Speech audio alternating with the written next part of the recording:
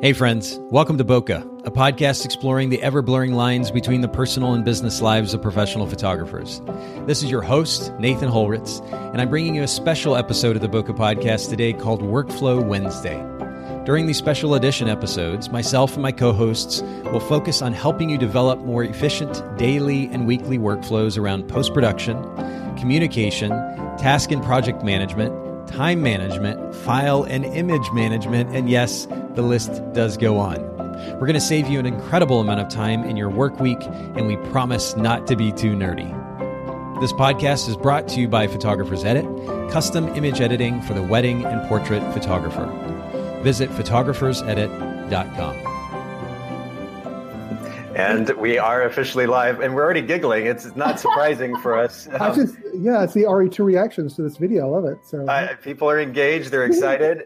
Hey, I'm Nathan Holritz, CEO at Photographers Edit, and this is Rich and Heather Smith, and my good friends for years and years now. In fact, we were kind of small talking away before we got started here, and I'm sure we've got more to jump to afterwards. But thank you guys so much for making time for Workflow Wednesday. Of course. I really appreciate it. Yeah. And this is a series that we do at Photographers Edit. Of course, we're on Facebook Live for those of you who are listening in or watching in on Facebook right now. This will later go out to the Bokeh podcast, and you can find us there. We'll go ahead and just push these up on screen so you can see it if you're watching. But Bokeh Podcast, BOKEHPODCAST, Bokeh Podcast. You can find us on Instagram and Facebook there. And this will go out to the podcast later on today. But this is a series that we're doing very simply focused on the topic of workflow. And as nerdy a topic as that can be, we're trying to minimize the nerdiness. Rich is nodding his head. and really try to make this a practical conversation. Because the reality is, as I've said before during Workflow Wednesdays, workflow is literally everything that we do as photography business owners on a day-to-day basis. And there's very little conversation around the topic of workflow, at least at a practical level, and more specifically, how to make our daily workflow more efficient so that we have more time, number one, to build our business, but number two, and probably even more importantly, so that we have freedom to spend time with the important people in our lives. And really, those two items kind of encompass what we're all about at Photographers Edit. And so that's why I'm largely excited about Workflow Wednesday. I'm also a bit of a nerd. I like this topic. I think it's fun to figure out how we can save time, but it has a bigger purpose, which is so that we can focus on our business and then ultimately on the important people in our lives. So that's what we're talking about. Last week and this week both, we're focusing on the topic of image management. And more specifically, last week we talked about how we organize and archive our images on our hard drives and our computers, more specifically in our hard drives. And if you listen into the last episode, you know what I'm talking about there. It's really important differentiation. This week, we're going to be talking about what we do with our images at a shoot and right after the shoot.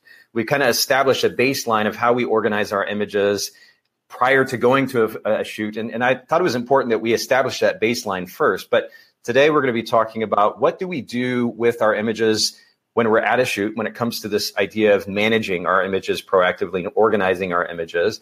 And then what do we do with those images when we get back from a shoot, from a wedding or an event or a portrait session or otherwise, so that we, again, proactively manage our images in an efficient way and also in a safe way, in the sense that we make sure that they're archived as long as they need to be. So that's the focus today, image management, and more specifically, at the shoot or during the shoot and after the shoot. And that's what we're going to dive into today. So guys, I'm curious, first of all, and this is technology that has continued to, I think, evolve, at least to an extent, but very rapidly. Yeah, very, very much so. Although I will say, and I'll comment on this in a little bit more detail later, I've been in some ways surprised at how slow the technology has progressed when it comes to this. But do you photograph with CF cards or SD cards or combination of the above when you're at a shoot? Yeah, both. I mean, like my camera. I mean, I think most modern day professional cameras, at least, shoot with both of them. With so yeah, with my Canon camera, it can do. It can actually shoot with a compact flash and SD card, and writes basically writes to both of the cards at the same time. So yeah. Okay, cool. And forgive me, for those of you watching, maybe we may have even lost some of you. We had a little bit of a connection issue there. But I think we're back live. Rich and Heather, can you hear and see me okay? I can hear you okay. Yeah. Okay, perfect. Good. So you said that you're actually writing to both. So what camera are you shooting with, Rich? So I use a Canon 5D Mark III. Okay, cool. There's a Mark IV out there, but Mark III works just fine for me right now. That really, we could have probably multiple episode podcast series just on that topic of ultimately taking advantage of the equipment that you already have. Mm-hmm. I'm going to actually live that very idea with a photography business that I'm starting here very soon. So we may have to get back to that topic, but with the Canon, with the Mark III that you're talking about, does it have the ability to record to 2 CF cards or only to a CF card and an SD card? Just to a compact flash card and an SD card. So, okay. It'd be nice for 2 CF cards, but no, just to a compact flash card and SD card. Okay, yeah. I know that was something that Nikon's, that there was the professional series of Nikon bodies, or at least one of the bodies in years past would actually record to 2 CF cards. Yeah. What's the thought process for you? And this may be kind of an obvious question, but just for the sake of everyone listening in, we may have different levels of photographers and business owners listening. What is the purpose of recording to a second card? And are you recording the same format to that card when you're shooting? Definitely. So yes, I simply for backup reasons. I mean, so if something happens to one card, I have another card that has those images on there. Obviously, so with the Canon 5D Mark III, I only use the SD card only for weddings, and just for a good reason. One, it's very important to when shooting weddings to have a backup while you're shooting. So because those images you're capturing, you can't replicate, you can't go back and reshoot. Sure. So it's very, very important. Very important. The reason why I don't use them for like any other kind of shoot, especially for an engagement session or for a family, the SD card, at least on my camera, it doesn't. The camera cannot write data as fast as it can to the compact flash card. So if I do a burst of images, then all of a sudden my camera will stop shooting until it actually can finish writing the data to those cards. So yeah, I mean, sometimes it becomes a problem for weddings if something exciting is happening and I got to capture a lot of stuff. But for the most part, it's no big deal. But I find that kind of slows me down when I'm on an engagement session. But again, an engagement session is less critical because again, like if I do completely mess up, I mean, I can call them and say, hey, let's do it again, But not that that's ever happened. Yeah, it's never happened before, but to be clear, it happens all the time. We're professionals, hire us. Exactly. Yes. So basically. Yeah, Canon. In fact, they didn't change it for the Mark IV as well, which a lot of photographers are kind of upset with because they can't. There is a writer you can put a nicer, basically, it can write data to the SD card faster, but Canon did not do it. And so we're hoping that the Mark V will have like a very fast reader, so it can write data to the cards much as fast as I want to. But right now, two questions in regards to that. Number one, is there a reason not to shoot or to put JPEG files on the SD card while shooting RAW to CF, or maybe the camera can't even do that? Well, I'll let you answer that first. Yeah. I mean, I believe it can. I'm not interested in it. I just want a complete duplicate of whatever I'm shooting, so that again, if my primary card completely corrupts, then I have a backup in the SD card. So I'm just not completely. And yeah, I mean, like the JPEG might work, but and we'll be talking about this a little bit later. But I have a huge SD card, 128 gig. SD card, wow. So that I never have to change it out ever at a wedding. I never touch it. So while he's changing out those CF cards, which we're going to talk about those more specifically in a second, that SD card stays in the whole wedding day. The whole wedding day. Yeah. Okay. Do you have, when you're talking about how slow that SD card writes sometimes, does that actually stop your camera from being able to capture frames, or will it continue to shoot through it and just buffer? How does it work? Yeah. I'll hit the shutter button and nothing happens. But like, and so, yeah, it will basically not do anything until it writes. At least it gets enough memory so I can actually take another photo. So wow, what's the buffer on that? Is it like 6, 7, 8 images? About 9 images. Okay. And so if I'm taking a burst, again, it's very rare. And so that I don't really worry about it that much. But it's very rare where like it becomes a problem. I was going to say you wouldn't consider it a constant frustration, right? And if it does become a problem, I'm capturing enough where my clients have no idea. I'm taking lots of photos, and so I'm capturing what they need me to capture. So okay. Yeah. Now, how many? You said you have one SD card, and by the way, for those of you listening in, normally I kind of lend my 2 cents on the answers to these questions as well. But since Rich and Heather are more active in their photography at the moment, we're gonna focus on them and their experience for today. But you mentioned only writing to one SD card throughout the day because you've got that massive 128 gig card. That's pretty incredible, and that is where technology has progressed pretty significantly. Look at that. 128 how small it is, Nathan. Look at my hand right there. Look at that. 128 gigs. So for those of you not actually watching on Facebook Live, Rich just held up the SD card. This is a little bit of an inside joke because last week we were comparing, or maybe it was 2 weeks ago, we were comparing the size of our external hard drives. Yes. At the time, I had the smaller hard drive, so I won that contest. But yes, an SD card definitely is quite small. But to that point, you're able to only have to use one SD card during the day. Is that the same case with the CF card, or do you change those out as well? Yeah, I mean, I could. I mean, like they make 128 gig CF cards, and so I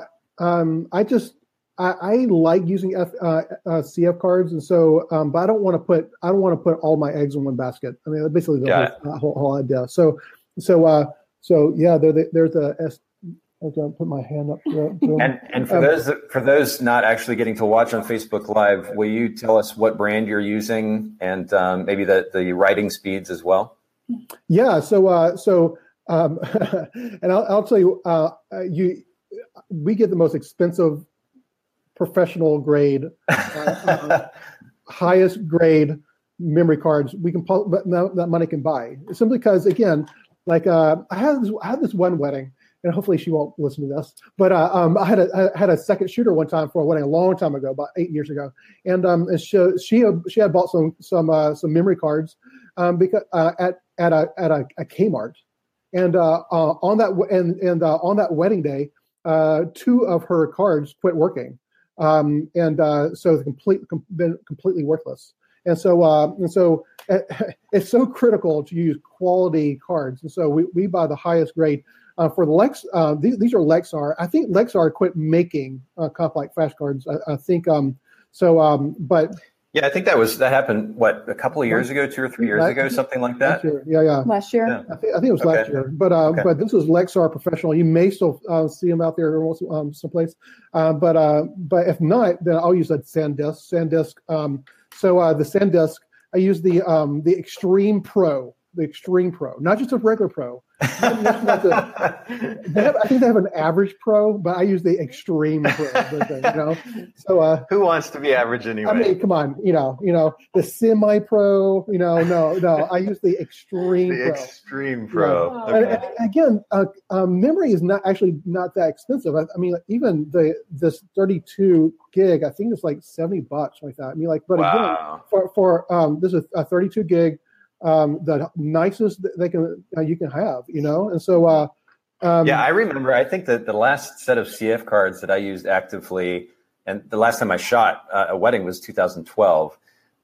They were probably like 8 gig or 12 gig, and probably a good $250, maybe even more than that for a nice card like you're talking about. Yeah. So yeah, the technology in that sense has definitely improved significantly, and of course costs come down with that, which is really awesome. Oh yeah, and also you just want the quality because again, I've been shooting for 10 years now, and never have any of my memory cards. And I shoot hundreds of weddings. Like not one time has a memory card failed ever. And so yeah, it's great. Okay, so you've got so how many CF cards then are you taking? Because you said you like to switch them out. How many total are you taking with you to a wedding?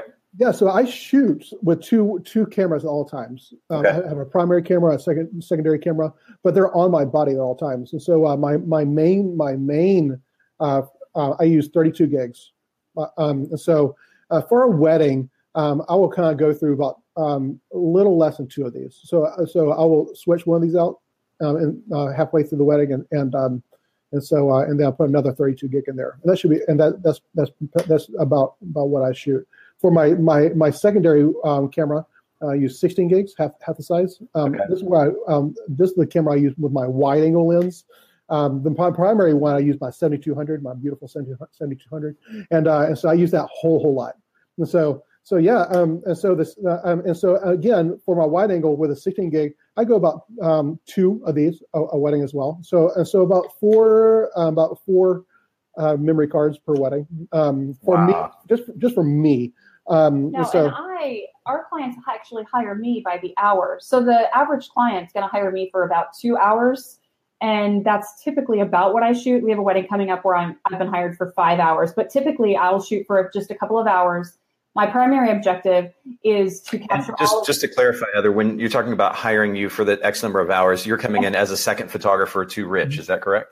That's right. Mm-hmm. And in the early days of our business, we kind of came as a team. It wasn't any extra cost for me. And we realized that we had to put a higher value on my time. And that's when we started to decide. We have kids at home, babysitting, being away all day. That all gets we just decided at some point that the right decision for us was to have our clients hire me by the hour, to kind of put a value on my time, to make it when I am there, I'm actively engaged, I'm doing my job, and then I leave when I'm no longer needed. And I think that that's worked really, really well for us. So typically for the average wedding, my job is to capture the details at the reception while Rich is out with the bride and groom. I'm at the reception site before any of the guests get there after the ceremony. I'm documenting all the details at the reception. And so I'll typically go with a 16 gig card, and that's plenty for me for what I'm doing for the average wedding. Mm-hmm. So. Okay. Now I'm curious because where technology doesn't seem to have improved a whole lot is file size. As cameras increase the resolution at which they're photographing or capturing files, these files get larger. And now we're talking about probably triple or even quadruple, maybe even more in some cases, the amount of file space that you're capturing or that you're going to be taking up with all of these files that you're capturing in comparison to when I shot last, which is kind of surprising to me that technology hasn't improved. But regardless, how many gig worth of files together would you guys say, or altogether, would you say that you're capturing at an average wedding day? Let's do wedding day and portrait session both. Yeah, that's a good question. I know the number of files we typically end up with, but I don't know if I know the equivalent of that in gigs. Okay, so let's go with the number of files. Let's start there then. How about for a wedding and then for an average portrait session? Yeah, for the average file, for at least my camera, it would be about 25 to 40 megs, per file. Gigs. Yes, it's an extremely high resolution camera. I'm getting out my calculator here as we're talking some math, but go ahead. About an average, maybe about 30 megs per file. Okay. And for an average wedding, maybe 2,500 files. 2,500 files. So we're talking about 75 gig. Wow, that's incredible. Okay. Yep. And then how many images for a portrait session? 5 to 600. Yeah. Okay. Mm-hmm. And 5 to 600, is that within a 2-hour portrait session or so? Mm-hmm. Well, 1 to 2 hour. Mm-hmm.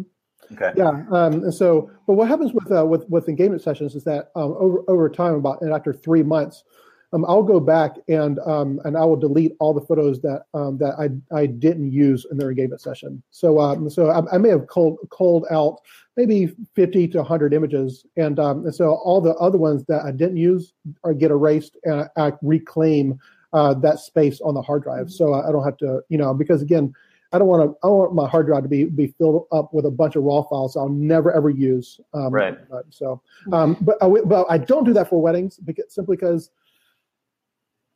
because I never. I mean, I'm just paranoid that a client will contact me a year. My grandfather died. Well, do you have any happened. Do you have any other photos that? I mean, sure. That's happened like a couple times. any other Okay. things that and I'll be like, sure, yeah, I'll go through the raw files again. But for an engagement session or for a family session or for a commercial shoot, I delete those files that I don't use. Okay. So in that case, then, if you've got all of these files, and I'm getting a little bit of a feedback or echo, if you can just make sure that the earbuds are plugged in all the way, that'd be awesome. Yep. But with these files, do you have a particular, are you able to name the files? And the reason I ask is because I know that shooting Nikon back in the day, we had the ability to be able to rename files when, or actually in camera. So my business partner that I was photographing with would name it one way, and then I'd name mine another way. And it was kind of a fun thing because at the end of the day, we'd get back, we'd look at these files, and the ones that we really liked, then it was like, well, who captured that image? Exactly. Oh, yeah, we have the same. Yeah. And so we can actually differentiate. But do you guys do the same thing? Oh yeah. So Heather has her camera, and I have my cameras, and so yeah, for hers, in the metadata, it makes the creator HS, her initials, and for me it's RS. And so yeah, if I actually use if I use a second shooter then I'll actually go in Lightroom when I import their images. I will then manipulate the metadata. So to actually make their put in their initials as well. So yeah. Yeah. So this is something that you're doing in metadata, though, and not the actual name of the file. Yeah, because I'm going to completely change the name of the file in Lightroom. So. That's interesting. Okay. Well, since we're talking about that, why do you change the file in Lightroom as opposed to just adding a prefix in front of the original file name for the sake of ordering the images? Because I want all the files when I collect. All of my files from both my cameras, all of Heather's files, and then I put them all into one folder. I want all of those to be sequential order, chronological order. So obviously her camera doesn't know how many I've shot, that kind of stuff. So at the end, so if you look at all the raw files, and from a wedding day, it'll look like sequential data 0001 to all the way to 2500, and then at the end of that file name, it will have either my name, my initials, or Heather's initials on the file name. So okay. So a couple of questions to that. Number one, if you're renaming those files in Lightroom, that's overwriting the actual file name on the hard drive. That's correct? Yep. Okay. So those are so you rewrite or you rename the files before you back them up. Oh yeah, to an external hard drive. Okay. I even made, this is show and tell, by the way. This is what it looks like right there. Boom. Okay. Okay. So for people who are not watching the video, the first part of the file name, I'll put the year, then the month and the day, and then I'll do the sequential order right here. And then you're separating that with an underscore. So it says 2018, of course, the year, like you said, 0425, April 25th, underscore, and then the 4-digit, I guess. Yeah, sequential order. Sequential order of the image. So in this case, 0001. Yep. And then at the end is the creator, which is RS for my initials, or HS for whoever shot with me. It would be their initials at the end, so I can quickly see who shot and who can blame for all the blurry photos. Or who gets to take credit for the really awesome ones. Right? Or exactly. Actually, I managed to not get credit for images. Never, ever. This okay. Funny story. This is a little offbeat, but off topic here. Exactly. The name of my photography business. Heather was not a photographer when I started my photography business, and I named it Rich Smith Photography. I don't have that much. I don't have that much creativity. So now when I put, or if I put something on Instagram and I give amazing, glowing, that Heather shot this photo, I mean, inevitably, people will be like, "Nice shot, Rich," and "Beautiful shot, Rich," and like no one never. And Heather's like, "I shot that." Oh, goodness. And so she never have to do for a little bit of credit. Exactly, she never gets credit because of just the name of my business. So, but have you looked for have you considered other domain names like richandheather.com or something like that? Are those available? We have richandheathersmith.com, but that's such a long domain name. Such a long name. And I'm fine with the name of the business. I think it's great. I think it works for the fact that Rich is the primary photographer. And your security identity, Heather? I'm secure. I'm a confident woman. She goes to bed. I don't need a business. Seething.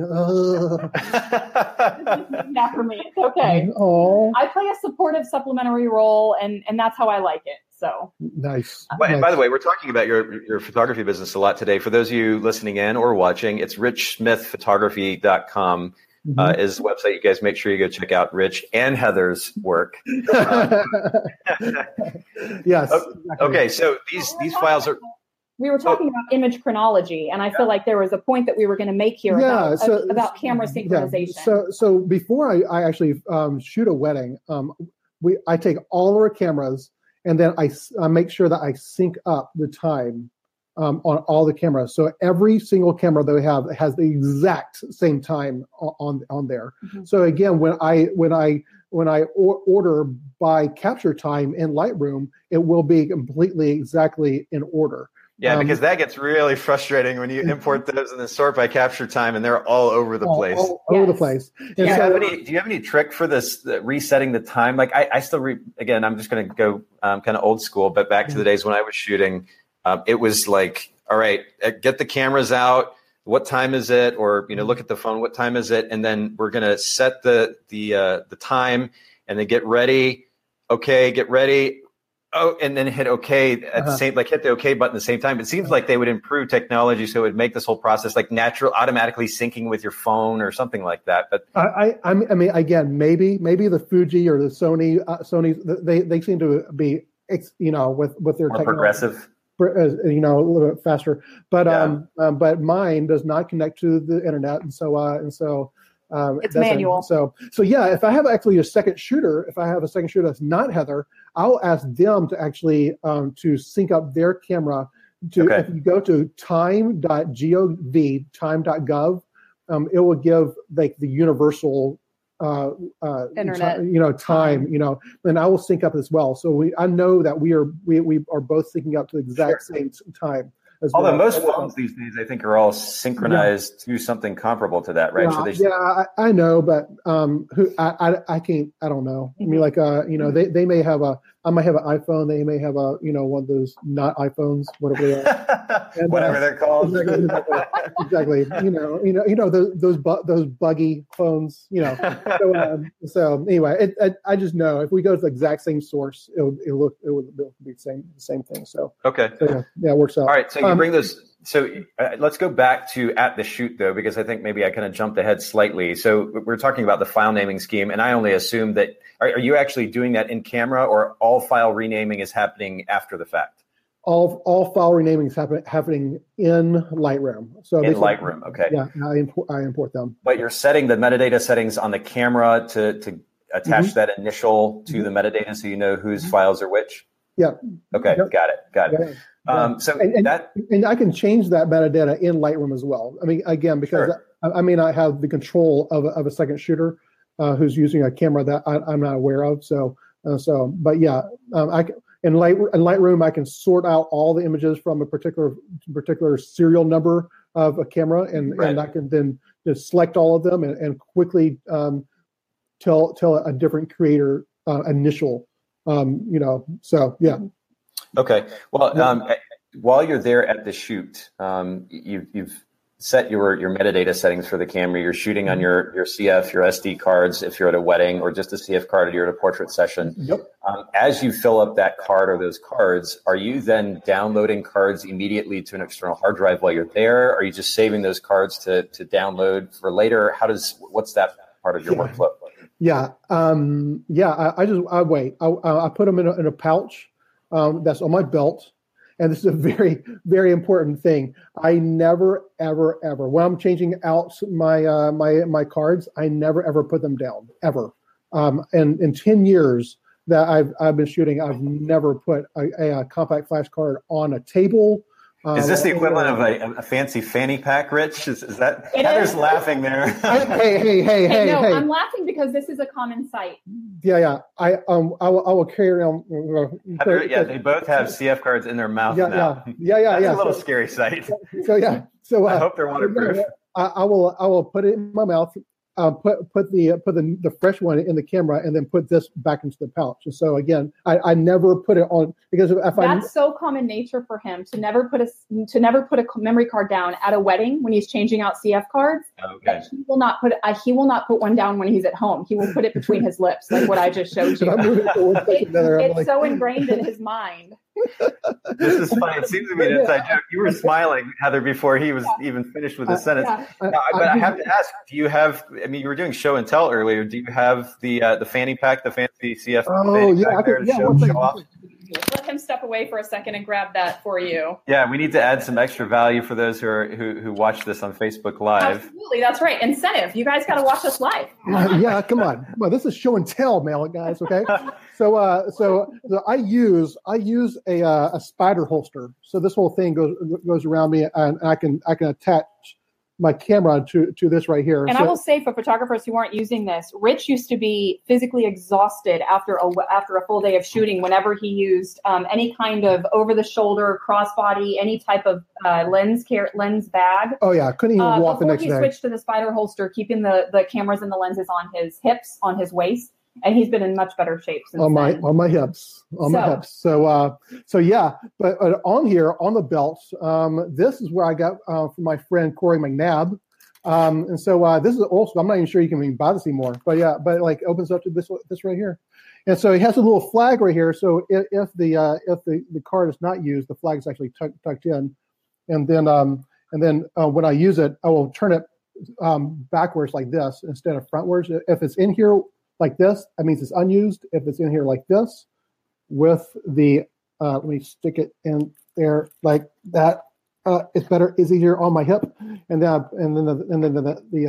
the flag comes out. So I know that I can't get into it. So yeah, it's the only little problem with it is Velcro, and there's been a couple times during the ceremony that is like really quiet. I'm like trying to change it. I'm like trying to do it. Should I do it fast or slow? Like, should I do it? It's like ripping off a Band-Aid. Oh man, yeah. So again, like that's the kind of stuff that I think would have improved by now. I wonder if there's a different solution for that.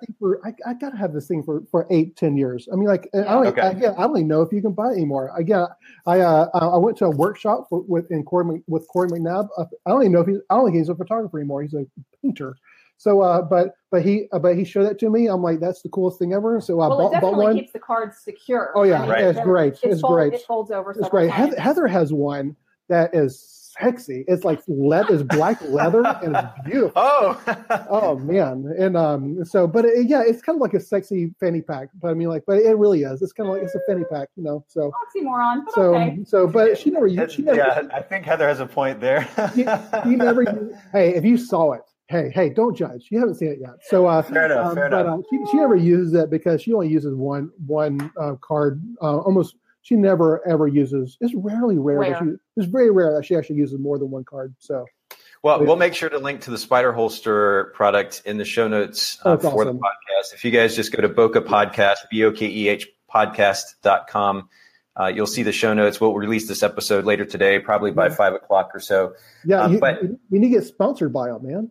Absolutely. We should try to get some giveaways or something. Again, for those of you who aren't actually watching Facebook Live, go back and just go to the Photographers Edit website, Facebook page.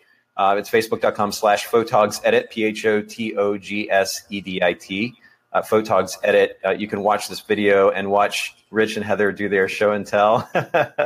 That'll be great. But for those of you who aren't familiar, just very quickly, the Spider Holster allows you to be able to hook something onto, or there's an accessory that you screw into your tripod mount on your camera that then allows you to just kind of drop the camera on your waist, as Rich was explaining earlier. And so you can put that second camera down, shoot with the other one, and then go back to the other camera and trade them off if need be. And makes it really easy to take around two cameras. So yeah, we'll make sure to link to that in the show notes. Now, while you're there on site, you've got all these flashcards, and I think we were getting to this, but do you have some way of backing these images up on site, or are you waiting until you get home to offload those files? Yeah, I mean, simply because the images are writing to two cards at the same time in my camera. So basically, the SD card is my backup. So I'm reminded about that really cool device you had when you were shooting, where it looked like a miniature hard drive that had a CF card, slot in it, and you could actually download it while you're shooting, which I thought was the coolest thing ever. And then you just had one little thing that you attached to when you got home and start transferring with one thing. So. Yeah, that was kind of the idea with that. I'll just mention, and I don't even, it's been so long, I don't remember the brand that we were using at the time. I'm not sure that they even exist anymore. Right, they don't. We'll link to, there's one I actually just pulled up on Amazon here while we were chatting called the Hyperdrive Color Space. And I can't vouch for their reliability or anything, just as a caveat, I'll add that. But we'll link to in the show notes just so those of you listening in or watching can see what we're referring to. But the idea was, we were shooting at that point with as many as probably 8, 10, 12 CF cards in a day.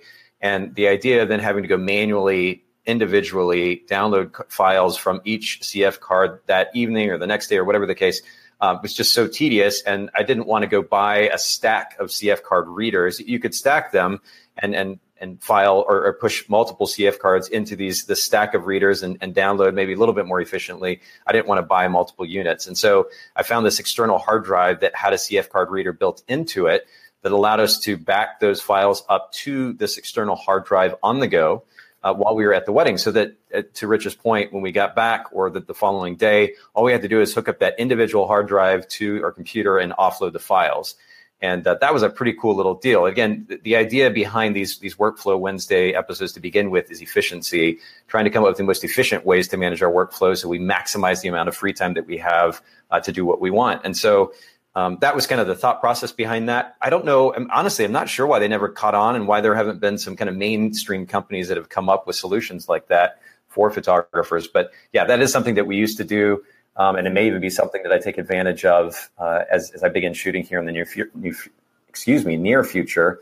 But regardless, you said you don't have any hardware on site because you've got the multiple CF cards, and SD cards. And then what you're actually showing on camera right now, for those of you listening in on the podcast, is that very thing that I referred to, that stack of that's CF card readers, correct? Yes. Okay. It's a hub, and so they're just daisy chained, and right. So you can stick four of them in there, and so I'm gonna they still make these, but and those are Lexar card readers, correct? Yeah, they're Lexar. This is a Lexar one. And they still make these, and the new ones now, though, you have to have an external power source on it. So this you don't. I mean, you can hook this directly to your computer, and without an external power source, you don't have to plug it into the wall, And so I really like this one, And I gotta brag about myself here. Okay, go for it. So there hasn't been any of that happening I know. So this is pretty old. This is a FireWire 800. You remember these? So that's the connection that has a FireWire 800. Okay, so it's great. So the question is, how long did it take you to find an adapter so you could actually still use that with your modern day computer? That's what he wanted you to ask. I love it. So I got a new computer that doesn't have FireWire, right? But it did have a Thunderbolt. So I found an adapter to a FireWire 800 to a Thunderbolt, right? Right? Pretty cool. Yeah. Huh? Wait. I'm not done yet. No, I'm going to take a nap real quick. You guys wake me up. Oh my gosh. Okay. So is this like dongle show and tell time now? We're going to pull out all the different dongles that we use with our. And so I get my new computer, and the new computer has only USB-C things on there, right? So I'm like, either I have to buy a completely brand new one of these, which is going to cost a whole lot of money, or I was like, I wonder if I couldn't find one that went from a FireWire 800 to a USB-C, but I did find one that went from Thunderbolt to USB-C. so this is what it does now. Boom! I have 2 dongles. You got to be kidding me! And you're way too like the giddiness in your voice right now as you're describing this. And when I plugged it into the computer for the first time and it worked, I was so happy. I was bam. So I like many of the things that we share on Workflow Wednesday episodes. This is something that I'm not necessarily going to encourage, condone, or even suggest. So it works. It works. Now, you mentioned that there is another solution that you have to actually have a power source for. Is that to stack multiple cards and feed them into your computer? Is that made by Lexar as well, or is that a different brand? I believe so. I believe Lexar is the only brand that I've ever seen that actually can do the multiple daisy chain hub type solution. Okay.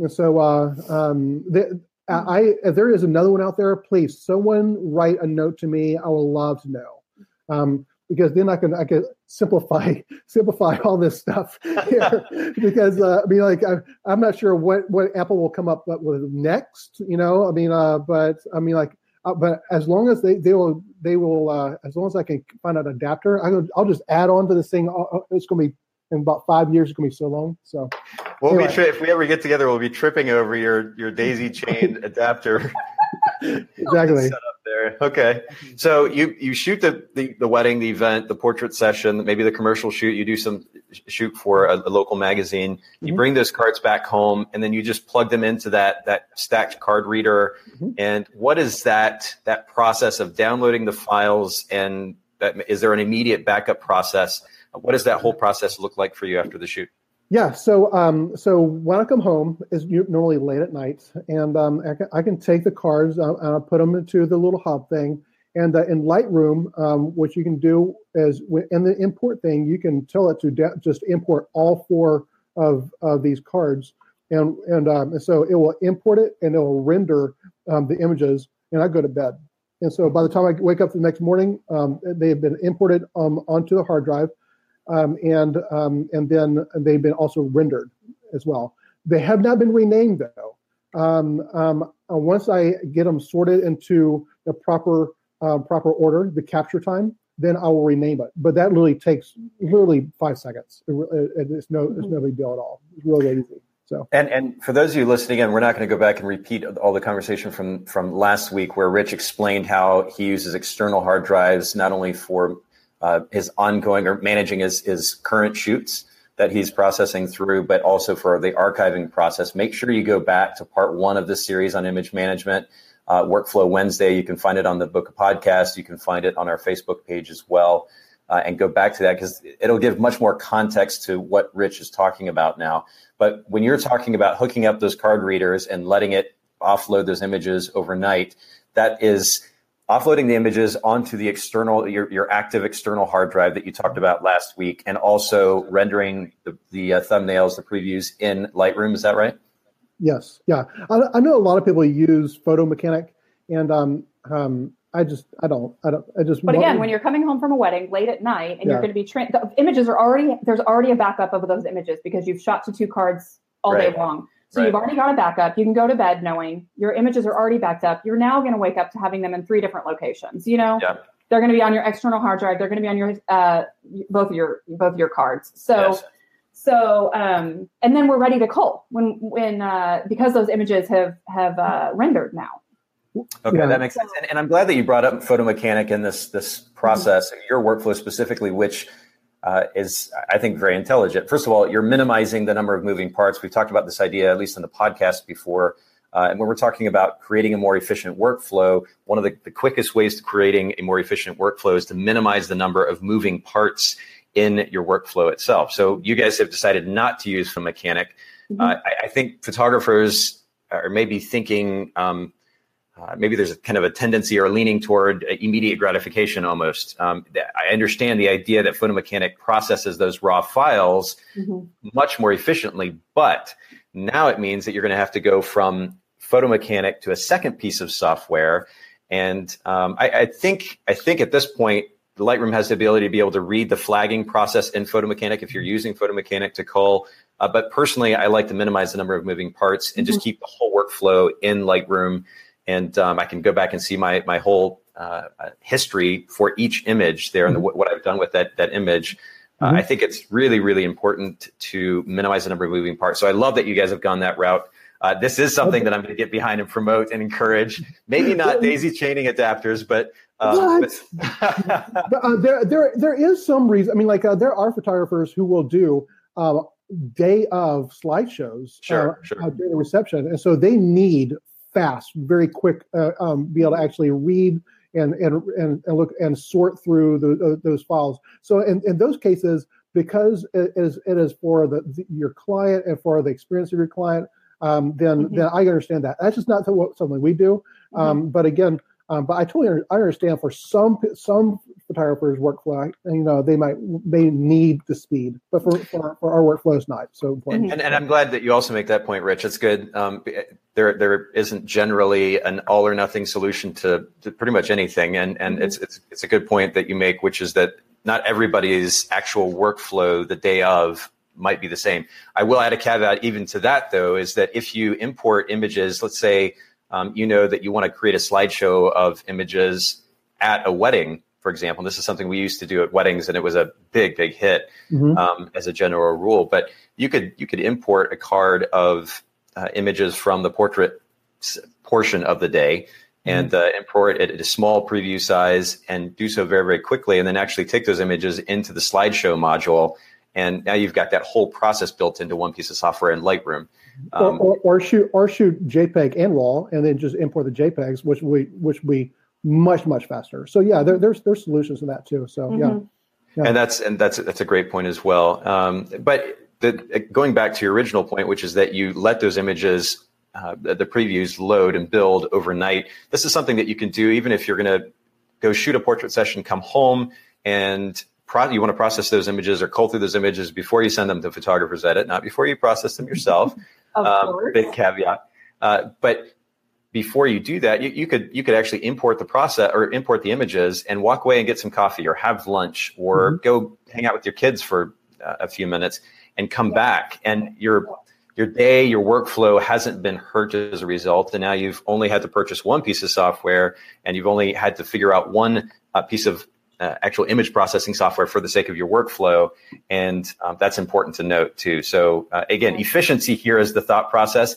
Fast and in a more immediate manner isn't necessarily always the best thing. And I think that applies to many things in life. And we'll leave that topic at that. Yes. Mic drop.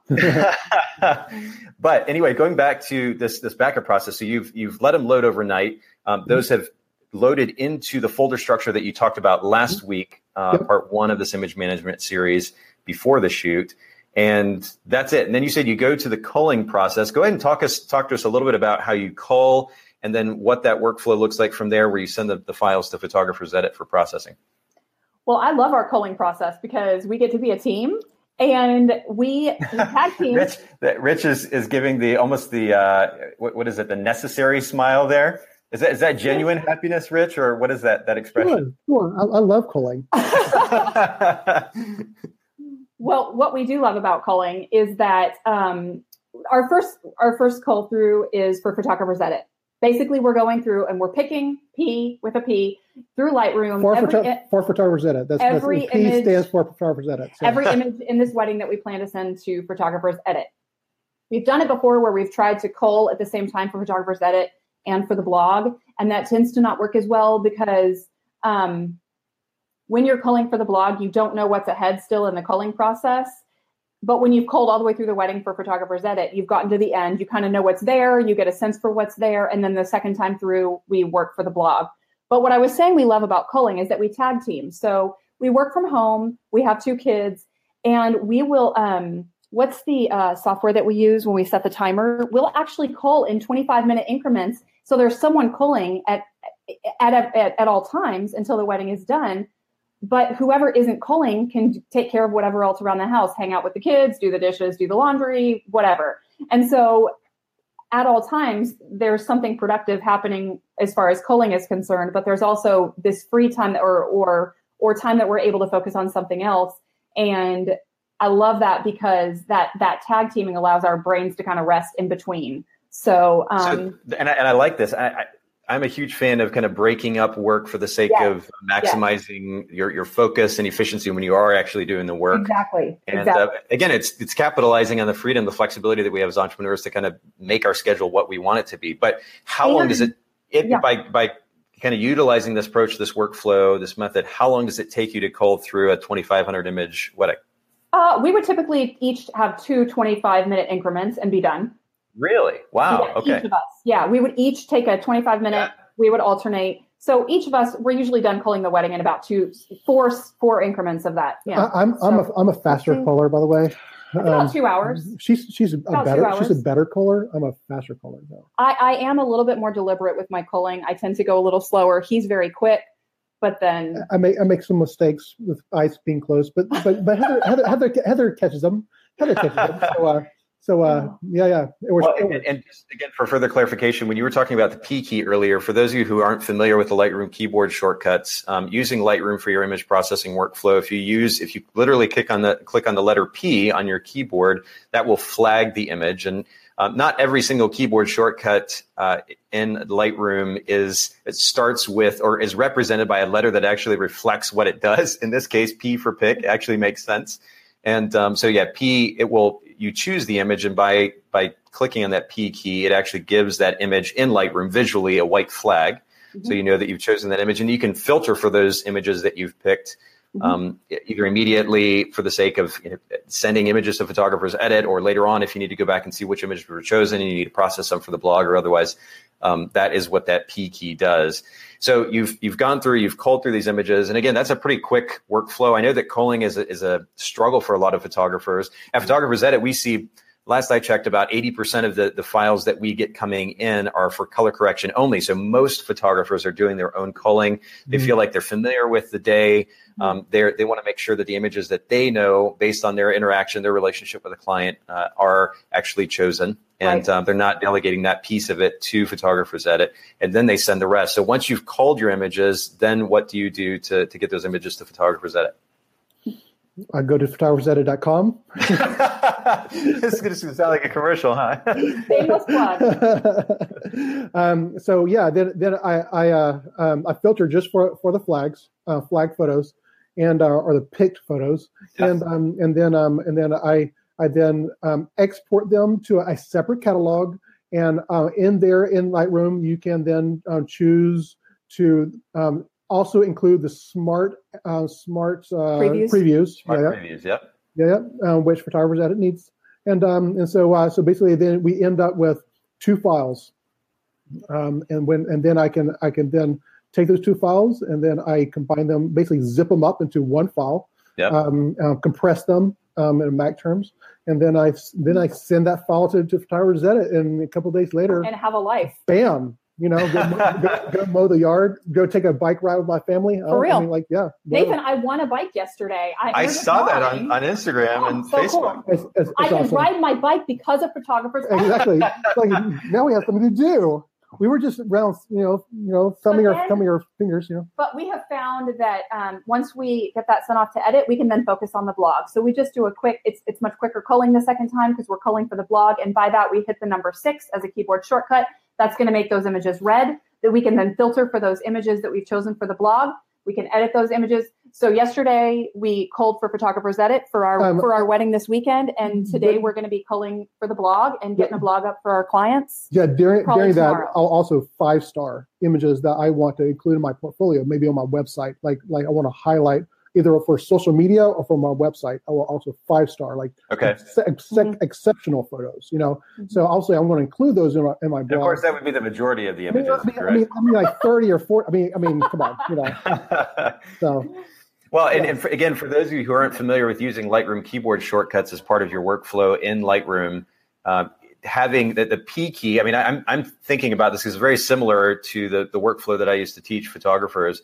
I could put my index finger on the P key. I can put my pinky finger on that 5-star, the number 5 key for giving 5-star rating. or the 6 key for the red flag that you were talking about. So your hand, you can just keep your hand there, use your right hand for the arrow keys to cycle through the images and work really, really quickly in that culling process by doing that. Yeah, or if you keep the cap lock key on, it'll actually forward, every time you flag a photo, it would go to the next photo automatically advance. Yeah, automatically advance. So whatever is most comfortable for so. Well, and I'll just add this too. I know we were kind of laughing about the shameless plug of Photographers Edit earlier. We rarely actually talk about Photographers Edit on our podcast and even the Workflow Wednesday series. Just for the sake, again, of those not familiar with Lightroom and how this process might work, Lightroom has the ability to be able to export what Rich was referring to as smart previews. And basically, they're like miniature RAW files. And the cool thing about that is, whereas just a few years ago to upload a wedding to Photographers Edit or to anyone, to have it processed was a much more lengthy process, resource-intensive process, because we're talking about gigs worth of data that you get to transfer. Now with these smart preview files that Rich was talking about, it's about 10% the size of the original RAW file. So the transfer process of those, the Lightroom catalog and the smart previews to Photographers Edit is so much more efficient. And so you zip those images up into a folder.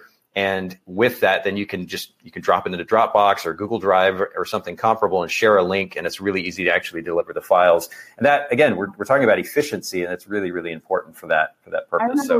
I remember we used to mail off hard drives, hard drives. Oh, yeah. Photographers Edit. Back in the day. And, I don't miss that workflow. The only thing that I do miss is the ability to be able to stick Jelly Bellies in the in the boxes that we'd send the hard drives back. You can still send them to us. Just an empty envelope with just Jelly Bellies. Yeah. For those of you who have been with Photographers Edit for a long time, you remember, as Rich and Heather were talking about, we used to offer the option to send your images via hard drive so you didn't have to upload them. This was before smart previews. And then when we sent the hard drive back, we would include a small package of Jelly Bellies. Jelly Bellies are one of my favorite candies. I actually had the opportunity to talk and even give it business advice. It sounds funny, but to the original inventor of jelly beans or Jelly Bellies. I didn't know that. Yeah, so there's a bit of a backstory there as well. Maybe a conversation for another time, but really interesting guy. And actually, there was a documentary on Netflix about this guy who invented Jelly Bellies called The Candy Man. And I don't know if it's still on Netflix or not. You guys can check that out. But anyway, there's a little backstory. But yeah, I remember how much I enjoyed being able to send those to photographers. And we would actually get messages from photographers who are like, you didn't include my jelly beans. My kids were hoping to get the jelly beans or whatever. It was pretty funny. But that's great. I love it. We need to be able to virtually send Jelly Bellies. Exactly. Exactly. There's a solution. Teleportation for candy. Yeah, yeah, exactly. Well, we've done a brilliant job again this week of landing on almost exactly an hour here. We're going to go ahead and finish up the conversation. I think this, again, it's been very, very practical and I think helpful for those, especially that don't have an established image management workflow in place. If you didn't get to hear episode number 1 or part 1 of the image management series on Workflow Wednesday, make sure you go back to the last episode. And you can do that either at the Bokeh Podcast, BOKEH Podcast on Instagram or Facebook, and or just go to bokehpodcast.com. You can also go back to the Workflow Wednesday, the live video at facebook.com/photogsedit, PHOTOGSEDIT. There we go. We'll follow you. Yeah, absolutely. But I think at this point, we are going to go ahead and close up this conversation. Thank you guys so much for Rich and Heather for making time for Workflow Wednesday this week. And we're look forward to, I know Heather, at least I'll look forward to having you back on next week. Haley will be back with us next week, and she's going to be back from her Jamaican vacation. I'm sure we'll get to hear a little bit about that. We're all jealous. Haley, we miss you. But Rich, thank you so much. I hope that we have the opportunity to have you back on in future episodes, but thank you so much for kind of standing in while Haley was gone and joining us for these conversations. And you guys make sure you go check out Rich and Heather's work at richsmithphotography.com. Everybody have an absolutely wonderful Wednesday. We'll talk to you soon. Great to talk to you. Take care. Thank you so much for listening to the Bokeh Podcast. Will you let us know what you thought by leaving a review of the podcast in iTunes or the Apple Podcast app? And I'd love to hear from you personally with your thoughts about the podcast and maybe suggestions about future topics and guests for the show. My email is nathan@photographersedit.com. The Bokeh Podcast is brought to you by Photographers Edit, custom image editing for the wedding and portrait photographer. Visit photographersedit.com.